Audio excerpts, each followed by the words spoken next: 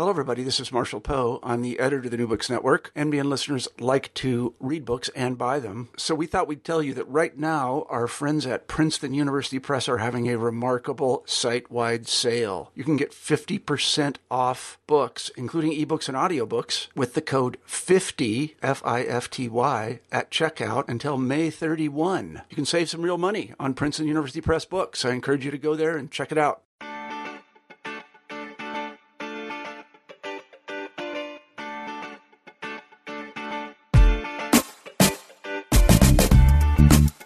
Greetings and welcome to the New Books in Media and Communication podcast. I'm your host, John Sullivan from Muhlenberg College here in the thriving East Coast metropolis known as Allentown, Pennsylvania.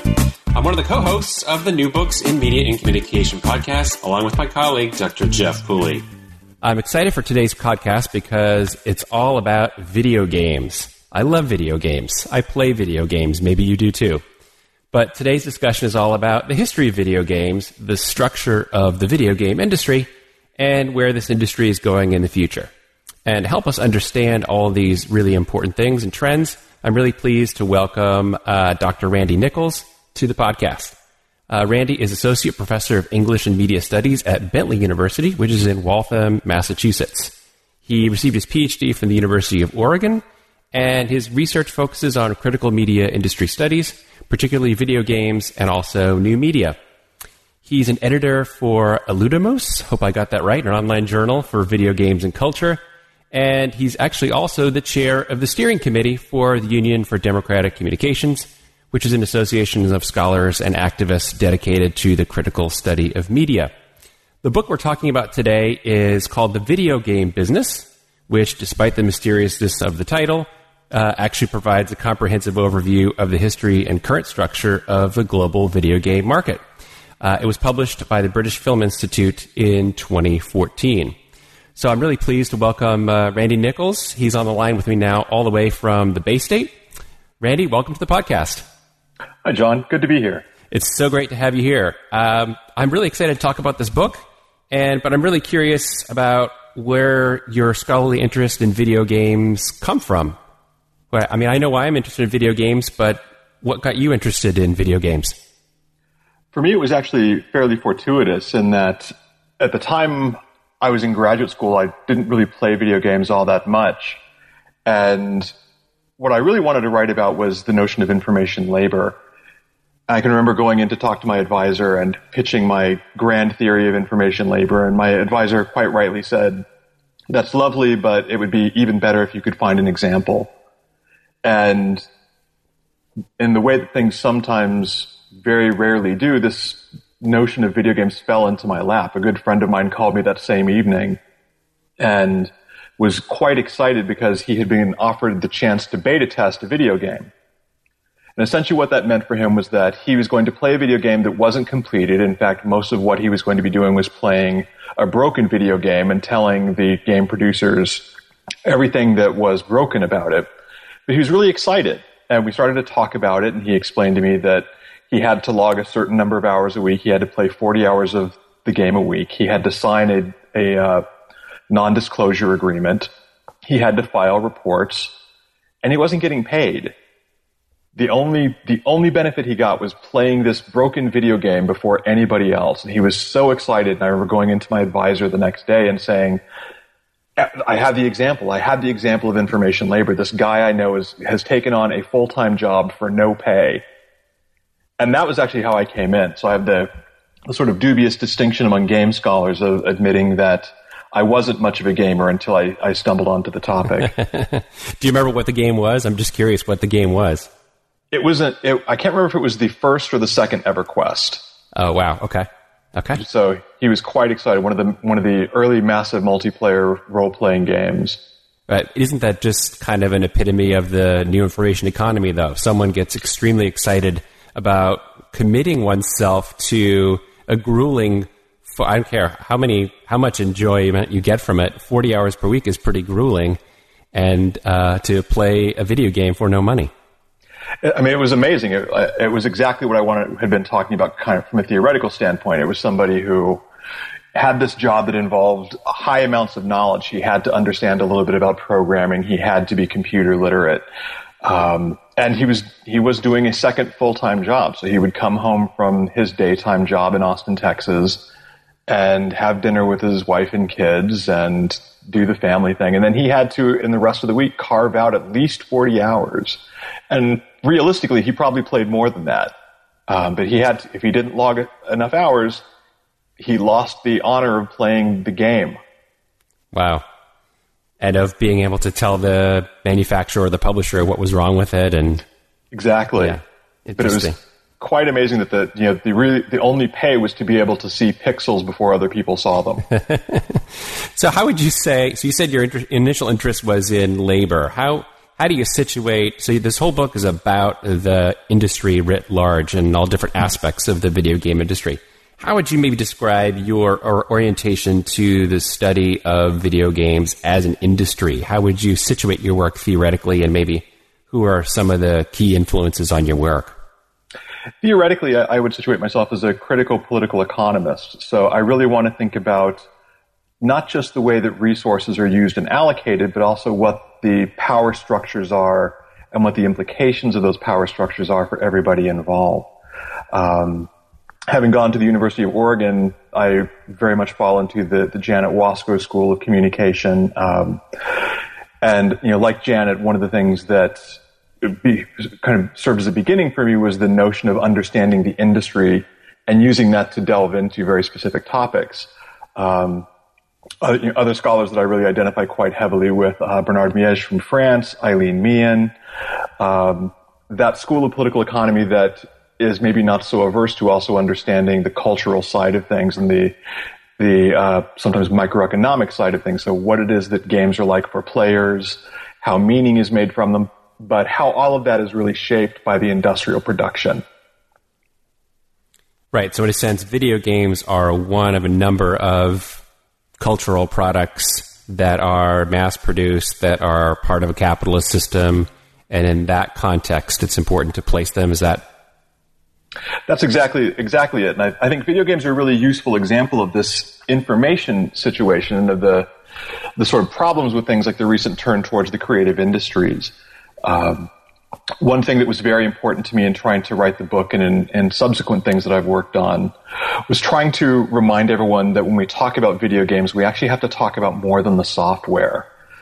There's a tendency, I think, particularly from the desire to work in the creative industries, to think about how cool it is to work in video games. And that may be true, although even on the software side, there are some problems. But it completely ignores what it means to actually have to produce hardware, right? And the video game consoles we purchase, those things are all produced in other places. They're all produced by people who, for the most part, will never be able to afford to buy the console, will likely never play on it, and to actually experience tremendous amount of externalities, things like health issues, increased birth defect rates, increased likelihood of cancer.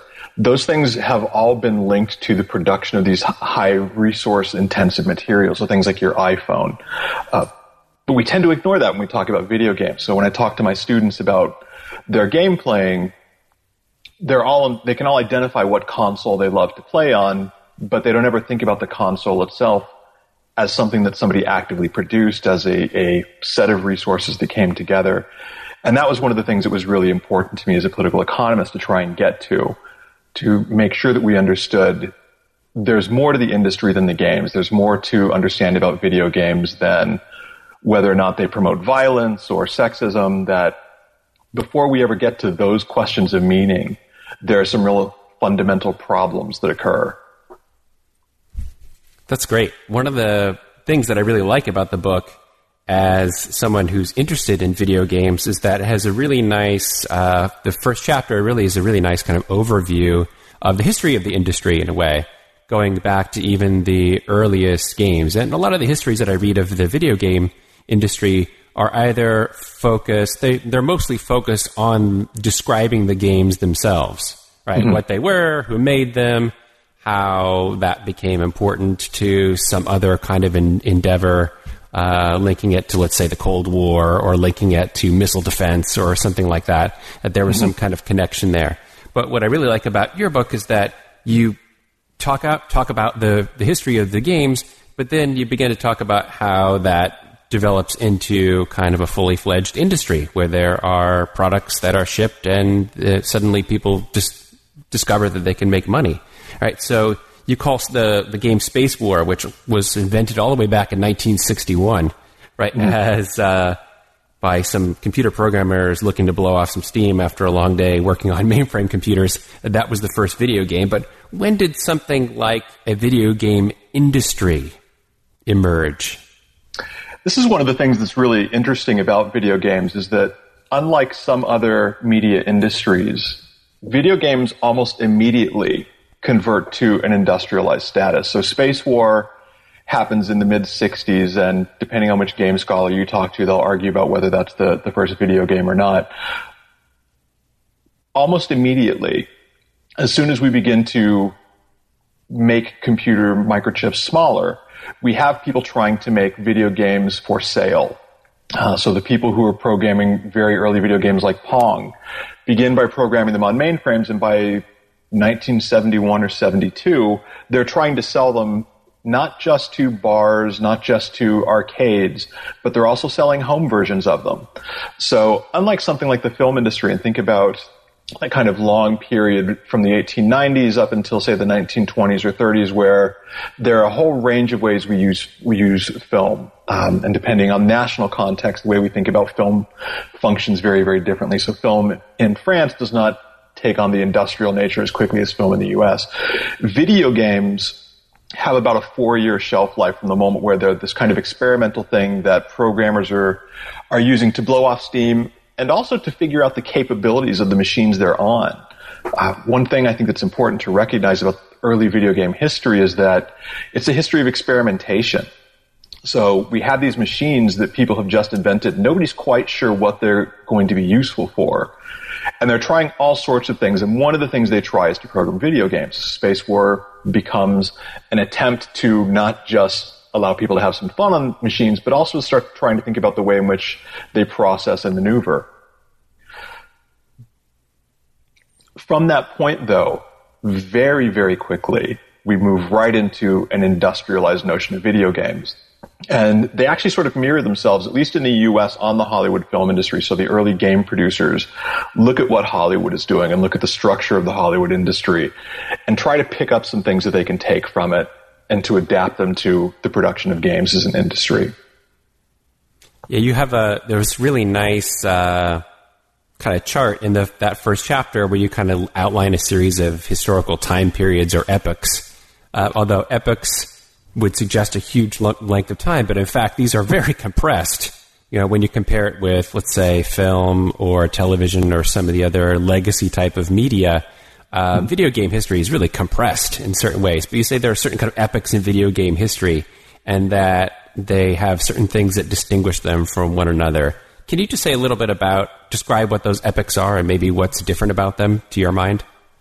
One of the things, and that's actually a chart that I spent a lot of time trying to think through, so I'm glad that it made some sense.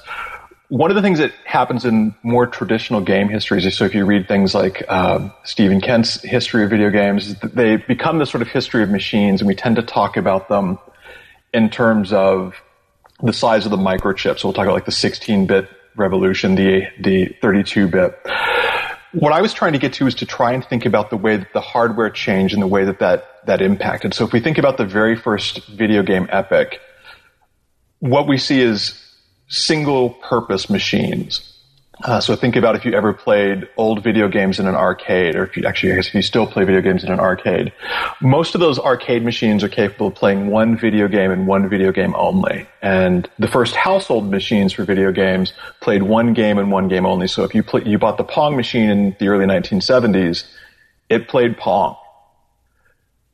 A really significant moment in trying to advance the games industry became trying to expand the capabilities. So the second game epic actually sees hardware and software separate.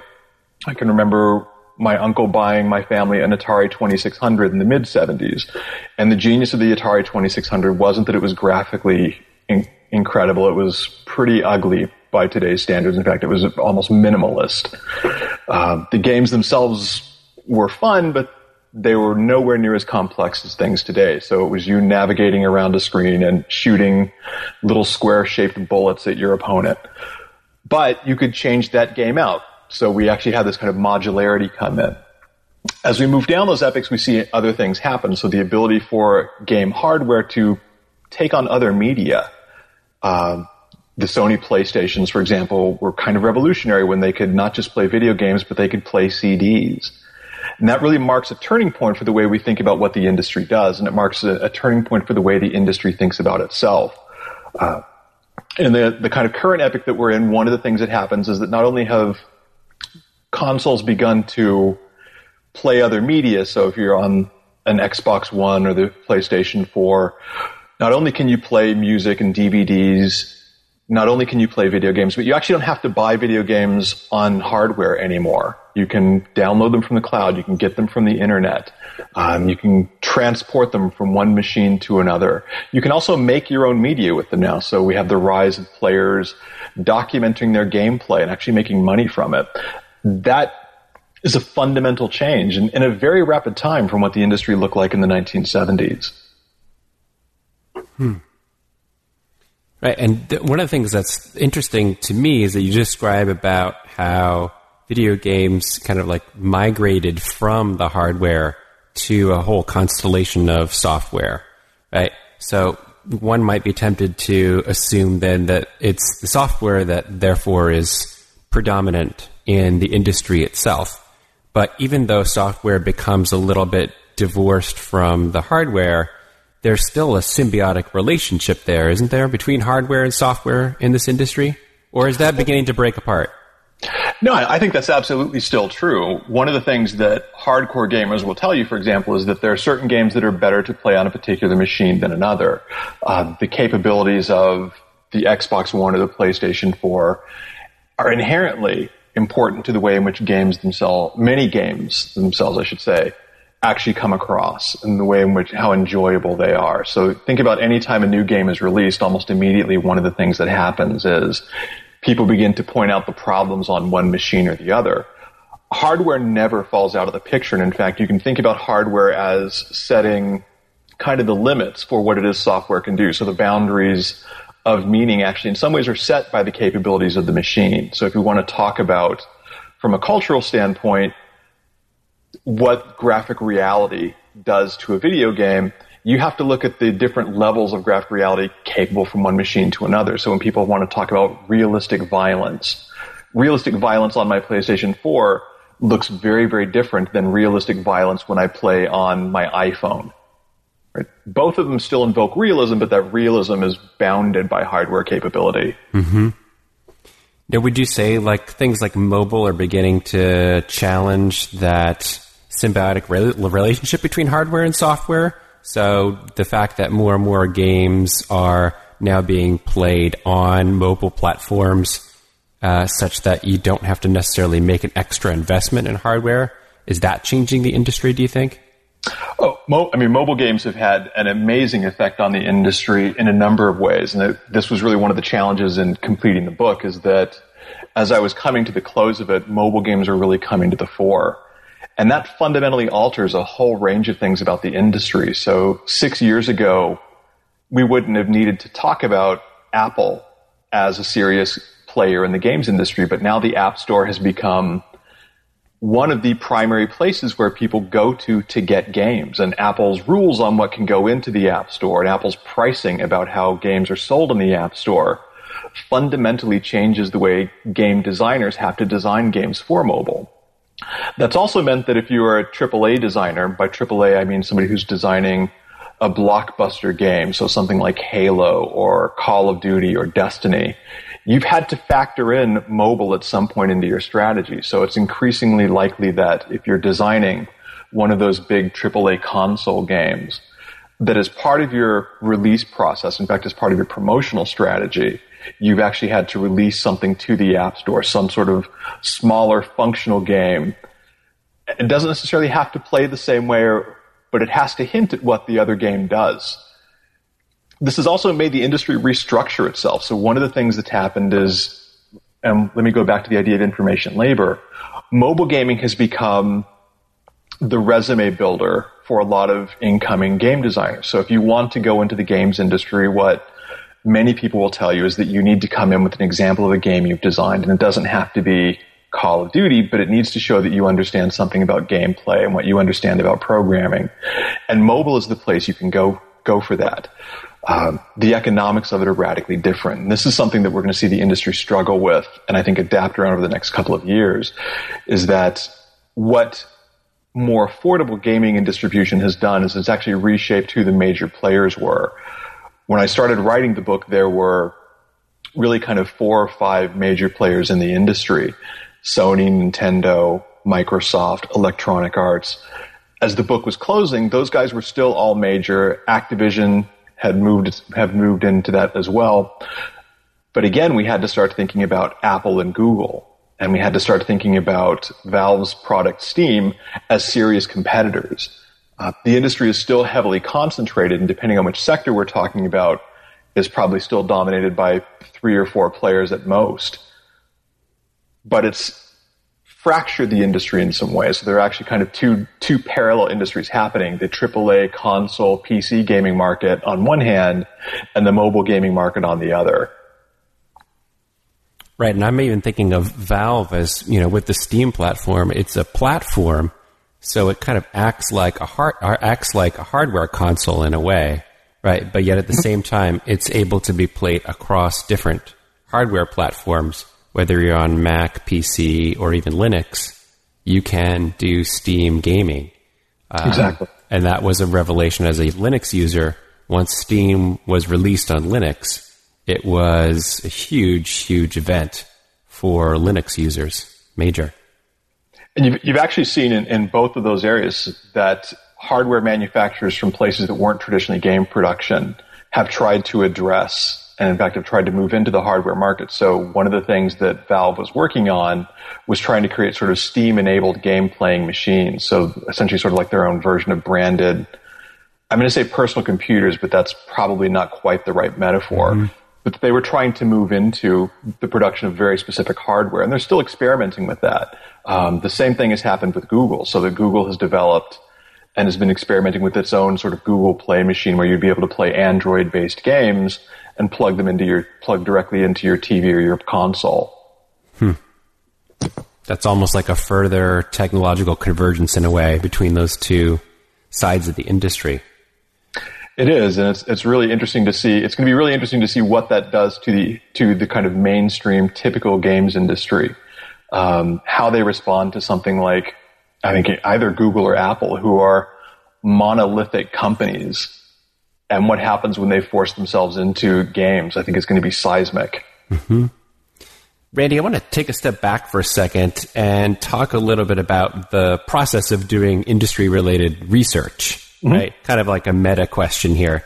So I'm wondering if you can talk a little bit about your methodology and your thoughts on conducting media or cultural industry research in general.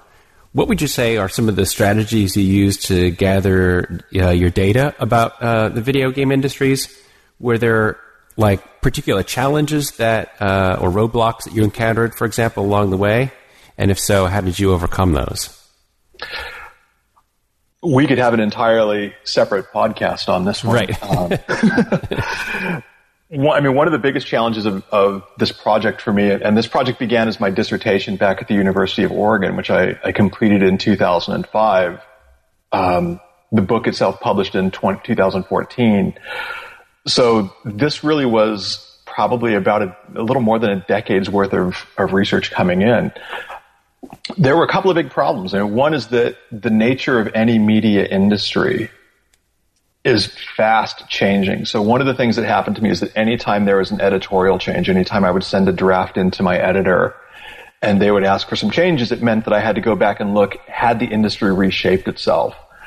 And this has always been the case for video games. We talked earlier in the podcast about that kind of 4-year period and how quickly these things that I was calling epics are actually very, very small time periods. So in some cases, really a space of 5 or 6 years accounts for one of the epics in that first chapter. The game industry is fast moving. that meant anytime there was a change, you had to go back and try and adjust numbers and try to see, was this company still doing something? We've had major game companies that have gone under. We've had major game companies that in the space of one sort of console generation have entirely left the console market. So when I started writing, Sega was still a console maker, and they were in the process of deciding, did they want to continue to be? And so I think in about the time that I initially proposed this to about the time that I handed in my first draft to my dissertation committee, Sega had left the hardware industry and had decided to focus entirely on producing software. The other big challenge, and I think this holds true for any media industry, is that the industries themselves maintain a lot of proprietary control of their information. So I relied on a range of sources. I did a lot of research drawing on their documents themselves, so annual reports, shareholder statements, press releases. And those things are all really useful, but they all also function as public relations, so you have to take them with a grain of salt, that anything that they publish in there, they're designing to try and put their best face forward, either to shareholders, to the market in general, to journalists, and this has been really problematic for the games industry, probably like the film industry, that so much of what they put out is designed to show them in the best light. Over the period of research, there have been increasing numbers of places that actually have followed video games. One of the first things I did in writing the dissertation was I went to the old Reader's Guide of Periodical Literature. That's something that probably only those of us over the age of 35 have ever even heard of. My students have never heard of it, so yeah. It's awful. The Reader's Guide of Periodical Literature is this great resource in the library. Let me plug the library for a minute. That essentially you can go through and you can look up every reference to a publication of a particular keyword. So I went and looked up everything I could find for video games, for computer games, and essentially in that kind of early historical period that I document in the first chapter, tried to find everything the Reader's Guide said that had any relationship to video games or computer games, and went to look and see if it had any relevance whatsoever. And a lot of it didn't. Every now and then you'd find one thing that did. So you would find some small article from the New York Times or the Wall Street Journal or Toy and Gaming Quarterly or whatever small little industry publication, and they would reference video games as this fad phenomenon. There'd be a quick aside that you would document. There was a lot of document research, and that really, I think, was the primary source. The thing that was probably most problematic for me, and this is one of the things that has changed between both the dissertation and the book and between the book and current projects, is that the games industry, because it is an information industry, has some other problems that are a little more unique. So I've made the comparison a couple of times to video games and film. One of the ways that the games industry is different is that unlike film, there is virtually no unionization in the games industry. What that means for games workers is kind of twofold. One, they don't have outside protection, but it also means that their labor happens in a very different way. One of the things that's really important to understand about the games industry from a labor standpoint is that they, for the most part, work contract to contract until you're able to land in a big studio. During the writing of both the dissertation and the book, what that meant is I was trying to find people to interview about the industry, and there was a tremendous amount of hesitancy to be interviewed because they were afraid if they said something negative about a place that they worked, when that contract ended, when they finished that one game and they were looking for a new contract, word might get out. And it would not only make it harder for them to get a job, but because game designers tend to work in fairly stable teams, it might mean that in addition to making it harder for them to get a job, it might make it harder for their team of 6, 8, 12, 24 people to land another contract. So probably the biggest frustration for me in doing the dissertation and then trying to transform it into the book was that almost nobody wanted to talk to me. And I think in the book, I think I finally came up with 4 or 5 interviews. And those were all people who were either in the industry so long that they felt untouchable. So there was somebody who I interviewed who had been in the industry for about 20 years at that point. He felt like he was really safe in his job and could kind of say what he wanted. And there were people I interviewed who were basically at the point where they knew they were leaving the industry and they were ready to go. And that plays out in a couple of other ways. So one of the things that's happened for us in terms of research is when it comes to discovering what it's like to work in the industry, up until very recently, the only way we've known about that actually has been through people around them writing about what it's like to work in the games industry. So the big scandal of EA Spouse in the mid part of the early 2000s. Similar things happened with Red Dead Redemption, where it was people who lived with the game worker talking about what their experience was rather than the actual worker in the games industry. And those were the two biggest challenges to me, that trying to get people to talk about this. And it persists today. It's actually something we're running into with the current project I'm on, that trying to get people to say anything about the games industry is inherently problematic because of the way the work itself is structured. And I think as someone who also does media industry research and talking with other people who do the same type of research, that I think is a concern of scholars across the board, no matter what industry you're talking about, whether it's film or television or radio or any other type of media. There is this kind of awareness, maybe on the behalf of people who work in those industries, that their labor is incredibly precarious, more precarious than it ever has been. And there's also a greater awareness about how that industry appears to outsiders, such that there's even more hesitancy in management, if you will, PR-style management of anything about that industry that goes to the outside. Such that when you look back to, I don't know if you agree with this, but when you look back to some of the classics of media industry research from the mid-20th century, right? Something like The TV Producer, or even Todd Gitlin's book about primetime television, right?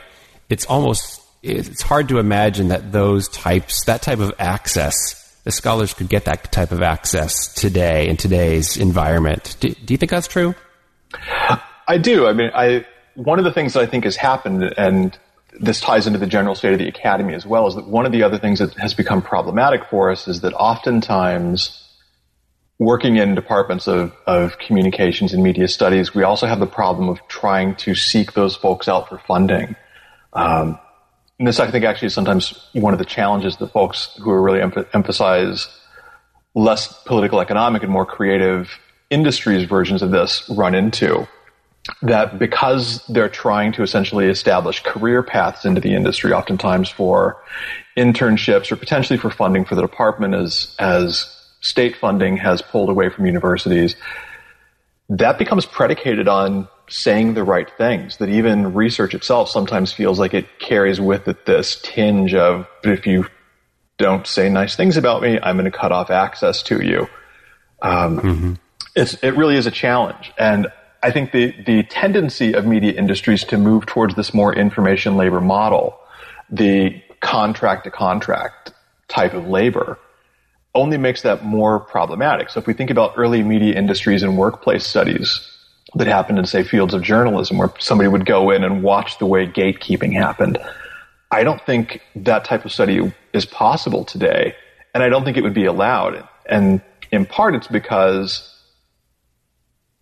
the nature of labor has changed. So if you're a writer now, much like video game workers work contract to contract, one of the things that happens as a writer is you're more likely to be freelance. We're going to hire you for one story or for one series of stories. And when those stories are done, you're going to go find another job. You've never had an office with us. You may never have actually been in the room with us. You may have done everything over email. How do you study that the way those classic studies were done? I think it's one of the things we want to be careful of, both as industry researchers, and we want to be really aware of as critical researchers, that because the nature of work has changed, there's some really big challenges out there. And this is one of the things that I talk to my students about when they say they want to go into the games industry, is to recognize that when you're working contract to contract, that's great for some things. I mean, it means you're more flexible. You can move around the country. Maybe you can telecommute. But oftentimes it means you've given up other things. You may not have health insurance. You may not have any kind of retirement benefits. And you may not have a job in 6 months. When your product ships, if you don't have someone who's worked ahead, you may be out of work. And that's kind of the reality of information labor, right? That's That's exactly what I wanted to get to when I first started to propose this, was trying to think about what the problems were. Randy, you have a great chapter in there about cross-industry licensing, right? What can we say about the content of video games, and have we seen some real... I mean, video games used to have these very simple concepts, right? Simple but effective. They were kind of addictive because they were so simple. But particularly with these console-type games today, and even computer games, and to some extent mobile, right? We're really launching into games that connect in some way across media industries. What can you say about some of the trends there? We've seen some really interesting reversals of trends. So there's a figure that people quote a lot of times, and it's a little misleading, that one of the things that makes the games industry worth studying is that it now, or at least at one point, made more money than the Hollywood film industry. That's a little misleading. It's a useful quote. It's misleading in that what that actually compares is how much video games sold versus how much Hollywood made at the box office. That figure doesn't, in fact, actually address what Hollywood made in terms of DVD sales, in terms of licensing, in terms of merchandising, of global exports, of all of the ways that Hollywood has figured out how to synergize its product.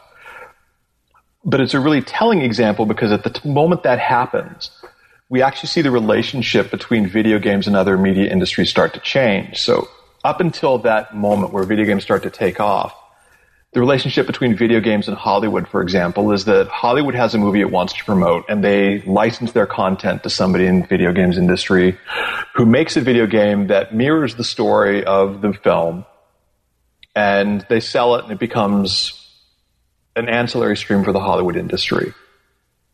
We've actually moved to the point now where video games actually dictate content back to film. So we have films increasingly that are made based on video games. So the Lara Croft Tomb Raider movies, Resident Evil, there's a whole range of them. We also see that one of the things that's happened is that the rise of game programming has begun to influence, and in fact has begun to serve as a sort of funnel into other industries. So in the mid-2000s, Electronic Arts creates a studio in Los Angeles with the hope of trying to foster relationships between their programmers and filmmakers that, in addition to being able to license content across, they might actually be able to do similar labor. The studio doesn't do very well ultimately, but you can see that they're starting to think about it that way. The games industry, though, has always had really big ties to a number of other media and cultural industries. So the sports industry has actually historically been probably the best-selling sort of subgenre of games out there. So Madden, NFL, NHL hockey, NBA, all of those things are actually licensed. I think, FIFA soccer. All of those things are huge revenue makers. And as the industry has started to figure out different ways to make money off of that, not only have the games changed, but actually the way that we talk about those things changed. So if you think about what early Madden football looked like versus what modern versions look like, early Madden looked like playing the video game, or looked like watching the game on screen, and that was the full functionality. More recent video games actually do things like allow you to control roster management. They start to look like fantasy football leagues. And you actually have started to see media coverage tweak that way along in the same sort of axes. So one of the things that happens now if you watch ESPN is that they increasingly will tell you, here are the players and here are their rankings. And in fact, we've seen ESPN move so far as to begin to cover game-playing tournaments. So we started to see this change in their relationship between industries. That doesn't happen with all media industries, though. So there's actually video games and television haven't really figured out how to work with each other very well. There's a very few games that have been made. There's a game based on the series Lost. There's casual games based on things like Wheel of Fortune. But for some reason, those things haven't transitioned very well. To me, it always is a little bit surprising because it seems like that kind of episodic format would work really nicely with video games. It would actually be a really logical tie-in. But we don't see very many successful examples of it. We also don't see very many great examples of tie-ins between the games industry and publishing. There's a very big sector of publishing about games, so how-to guides and magazines, but they function in parallel rather than really kind of interrelating, although there's I think we alluded to this earlier, there has been this tendency for people reviewing video games to be maybe a little too close to the industry, that their praise of games tends to be a little bit high because of the way that the industry is able to control access. Mm-hmm. Mm-hmm. And you could probably see the same thing in the film industry and the television industry, but maybe even more in the film industry, right? Where very powerful bloggers can get early access to sets and things like that, right, and really talk up the movie, whether it's the Lord of the Rings or the new Star Wars movies that are coming out, right? That certain players get privileged access early in exchange for their let's say promotional labor, their free promotional labor, right? Oh, absolutely. And I think, one of the things I think has happened with the games industry is that, recognize that the games industry, unlike Hollywood and some of the other industries we're talking about, really has only been around for maybe almost 40 years now. That in some ways, that press side of things is still in its infancy. So you actually can make comparisons to the way that press covered stars in the 1940s to the way that the video games industry covers games right now. And there's some, I think, pretty close similarities. Part of that, too, has to do with the fact that games, in spite of their popularity, and we know now that really probably a majority of Americans at some point play a video game each month, they're still oftentimes treated as a niche product and as a sort of, not quite a fad anymore, but as something that is still problematic. So think about any time that there is a moment of violence in the U.S., one of the things that we go to look at is to see, was that person playing violent video games? Mm-hmm. Whereas we don't go and look to see, did they go see the most recent action movie at the theater? Mm-hmm. So that, I think, also kind of limits some of the press coverage of it. The games press is very tied to the industry because the games press is not mainstream. The games press is only for game players. Like if you pick up a local newspaper, it's not likely that you're going to read a review of a video game, but you're almost certainly going to be able to find a review of a film that came out this weekend. Mm-hmm. Mm-hmm. That's starting to change. And as that changes, I think we'll see actually the relationship between the press and the games industry change. Mm-hmm. Randy, can you say a little bit about what you're looking forward from the book, what you're working on for your next project? Where are you going from here? The great thing about the book for me is that it really served as a kind of tent pole for other things that I wanted to work on. So I've got some chapters that were in other manuscripts that did other things. I had a chapter that came out that focused on trying to make sense of the hardware production cycle. I had a chapter that came out that focused on the relationship specifically between Hollywood and the games industry it's now a little outdated. But that the book served as a centerpiece for it. Let me jump into some other things. So I have been working on, and I think this is going into press very shortly, a chapter looking at the 38 Studios and creative industries policy.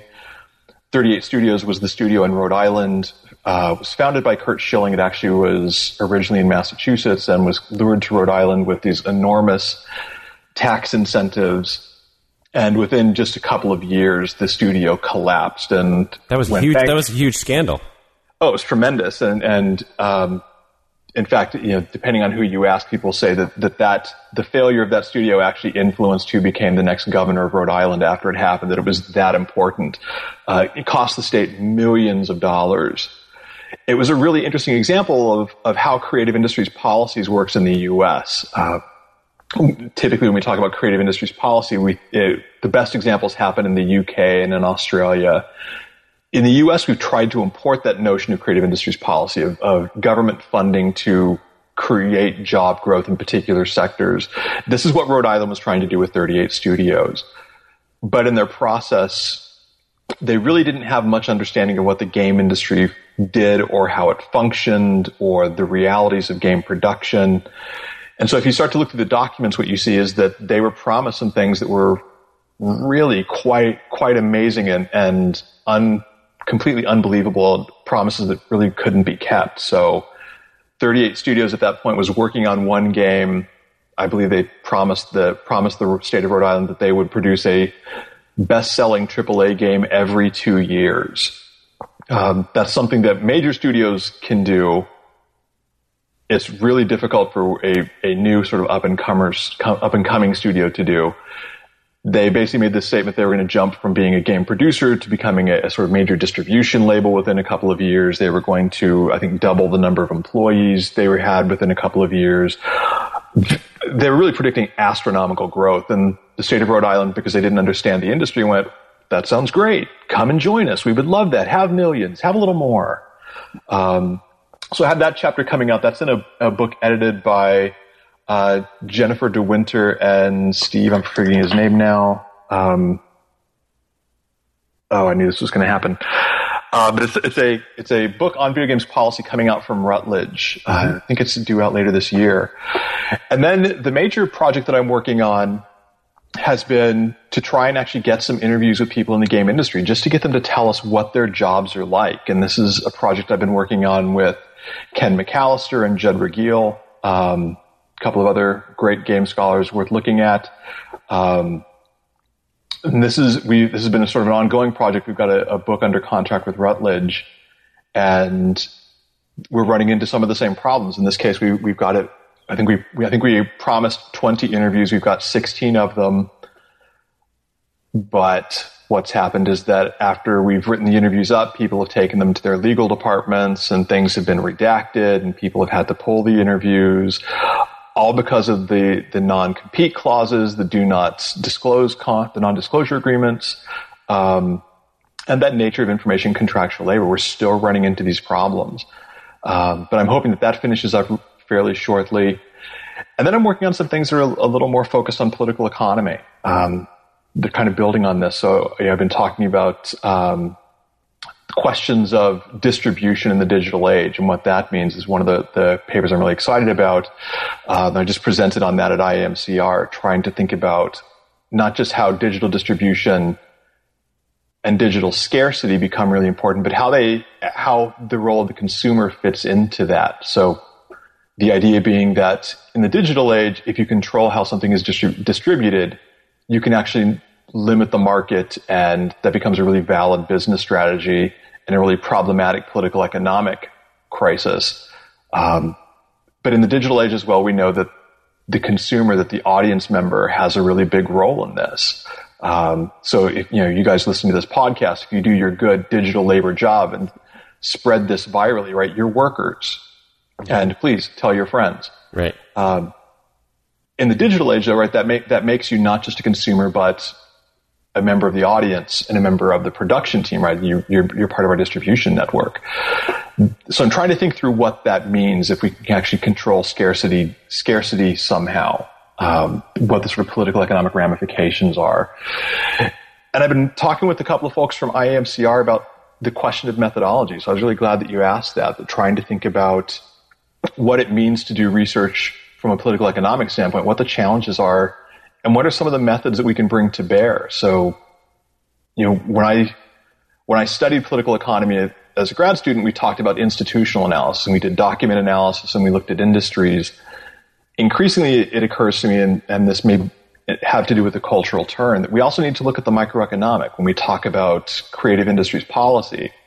When I look at 38 studios, I don't just want to look at what that effect was to the state of Rhode Island or what the effect was to national games policy. It would also be really interesting to know what the policy looked like from somebody working for 38 studios at the time. That what it means to be an information laborer is not something we often get to. And so that's probably the last big project at the moment, trying to think about what microeconomic methodologies look like for political economy. Sounds fantastic. Well, we'll look forward to checking up on all of that. Randy, thanks so much for joining me on the podcast. I really appreciate it. Thank you for having me. This was fun. My guest has been Randy Nichols. He's Associate Professor of English and Media Studies at Bentley University, which is in Waltham, Massachusetts. I've been your host, John Sullivan, from Muhlenberg College here in Allentown, Pennsylvania. And on behalf of my co-host, Jeff Pooley, I want to say thanks for listening. Keep tuned in to the New Books Network Media and Communication channel for more great interviews and podcasts coming your way very soon. But for now, let me say so long.